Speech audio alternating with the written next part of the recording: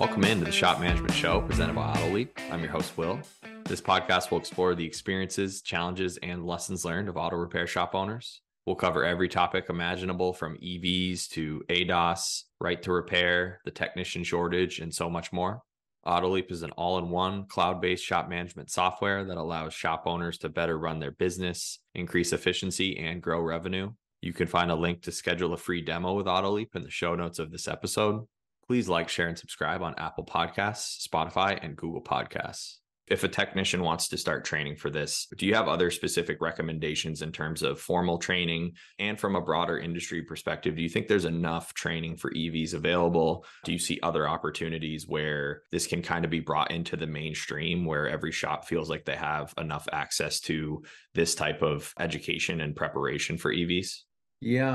If probably if everybody took advantage of it, there would be a tremendous shortage. Right now, they're out there.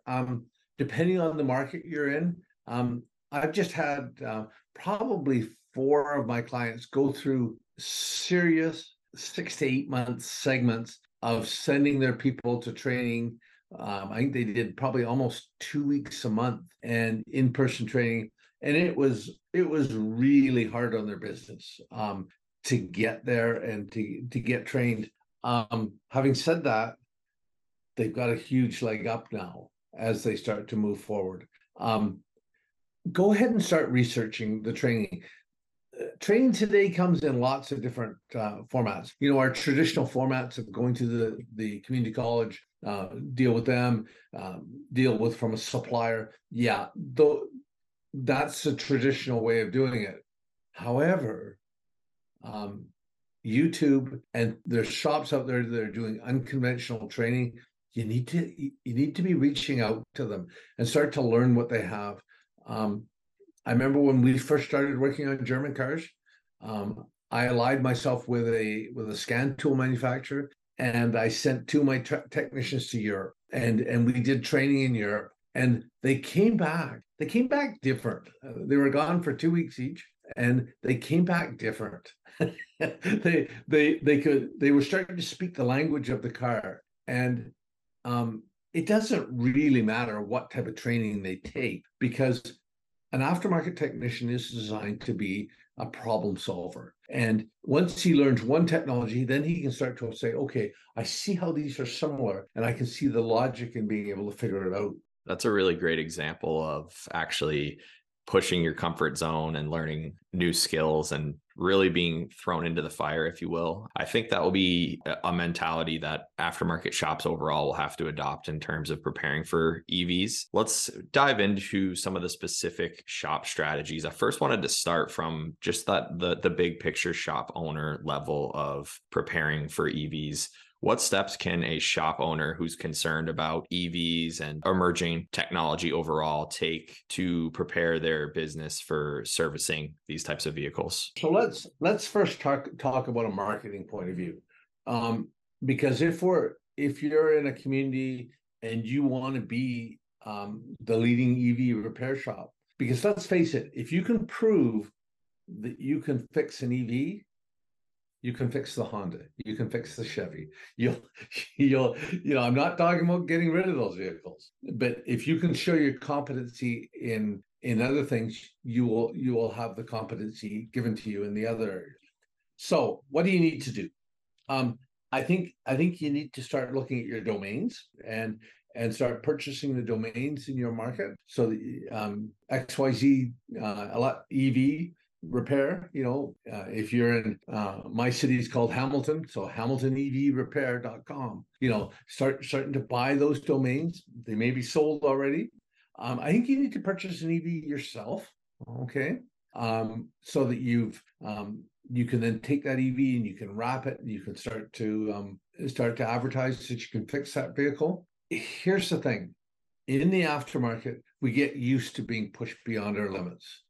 Start to move on this. Start to put the things in place. If you wait for somebody else to do it for you, you're not going to get there. So you're going to need to go out there and start advertising that you know how to fix those vehicles, train your people, and start to move on it.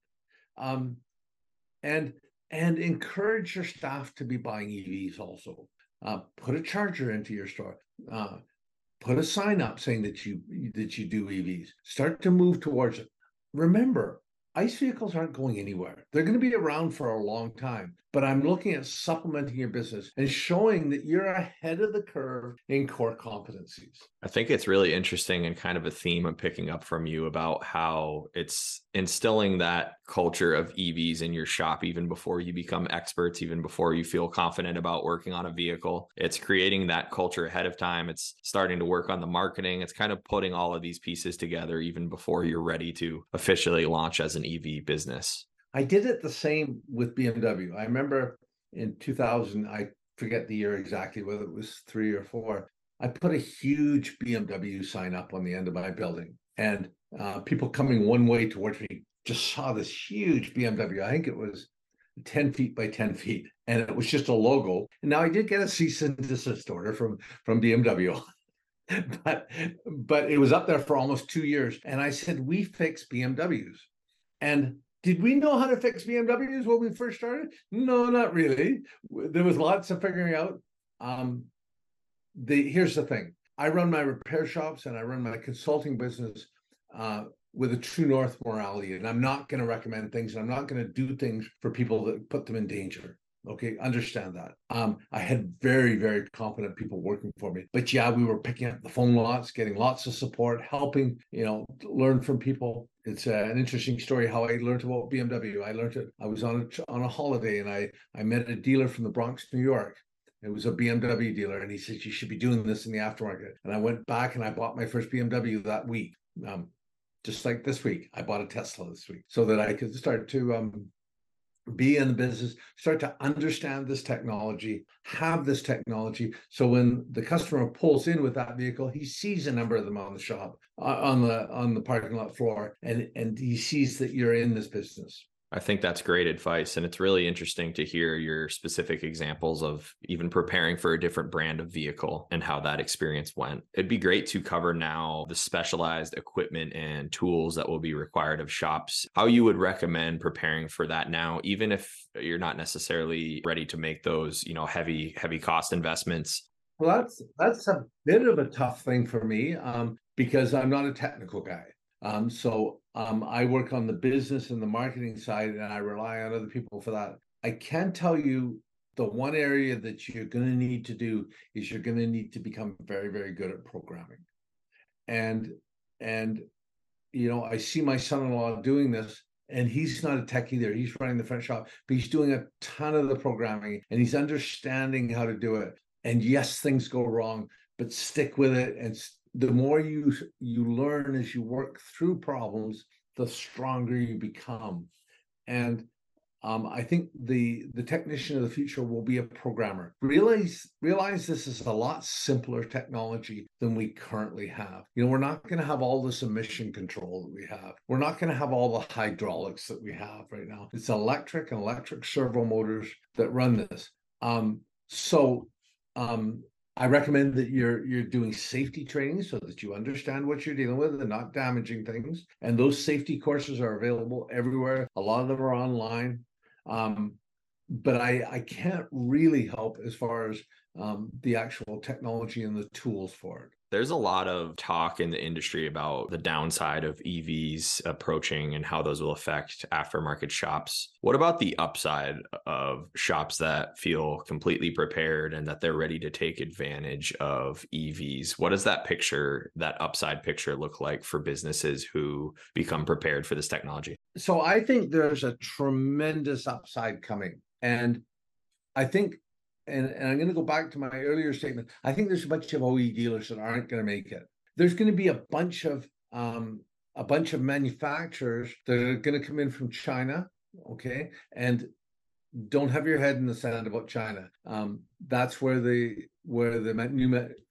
new cars are going to come from. So there's going to be a bunch of those manufacturers coming in from China. There's going to be a bunch of them come in that don't come in with the traditional dealer model. Okay, that they're going to come in with an agency model similar to Tesla, and they're not going to have enough service base to service their cars. So they're going to rely on people like us in the aftermarket, and they're going to look for shops that are ready to service their vehicles and they can make associations with. So I'd be strong in being part of association. And, if you can be a part of a Napa group, if you can be part of a CarQuest group, and you're doing the technical training with them and there's certification through them, you're going to be first in line to start servicing, maybe doing the warranty work on those cars. I think the opportunities are so strong. And, the technicians that don't find work because of the legacy OE manufacturers that don't make it, they're going to come work for us, and they're going to come into the aftermarket, and they're going to start to learn what they have to learn. What other final pieces of advice in terms of long-term strategic planning for shop owners, technicians, their business as a whole, would you provide for preparing for EVs to really capitalize on this moment? I think the future could be capital intensive. And if it's capital intensive, that means you're going to have money to do this. So number one, work on your business now. Okay. Make sure your business is highly profitable.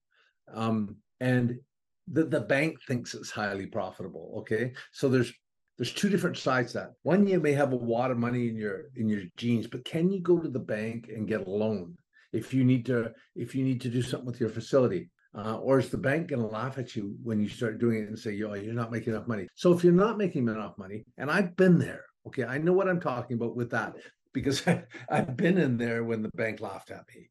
Go back and do something about it in your business. Hire a coach.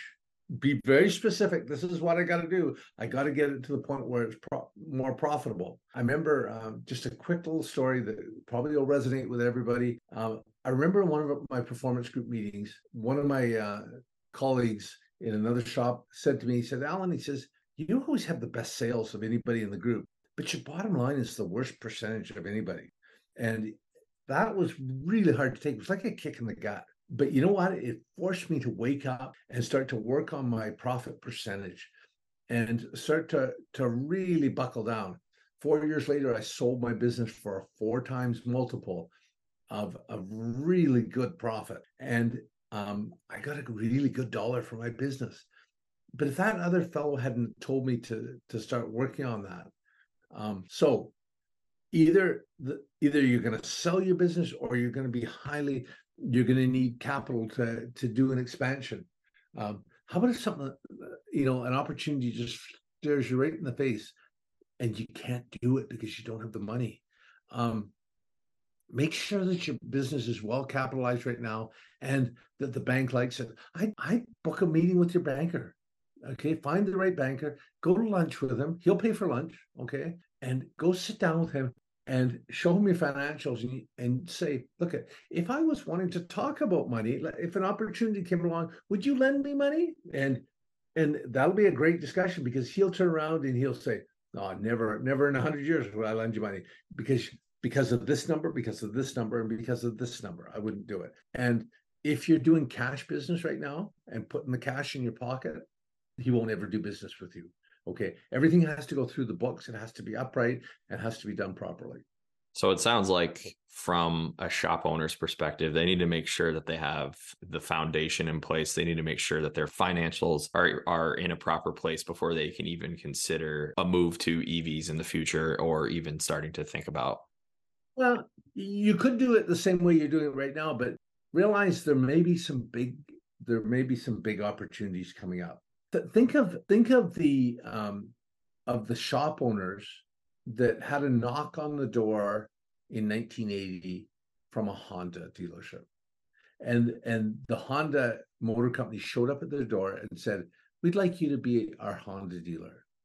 Okay, and there were so many small shop owners that had that happen, and they turned around and they said, yeah, let's go. But they had to be in a good place financially to be able to do it. And they grew with Honda. We could have a company like, say, for example, Geely shows up at your door. BYD shows up at your door. NIO shows up at your door. Okay. Wouldn't you like to be ready for it? I think that's a great place to conclude our conversation. Thank you so much for joining me today, Alan. And we'll be back soon with the next episode of the Shop Management Show presented by Autoleap.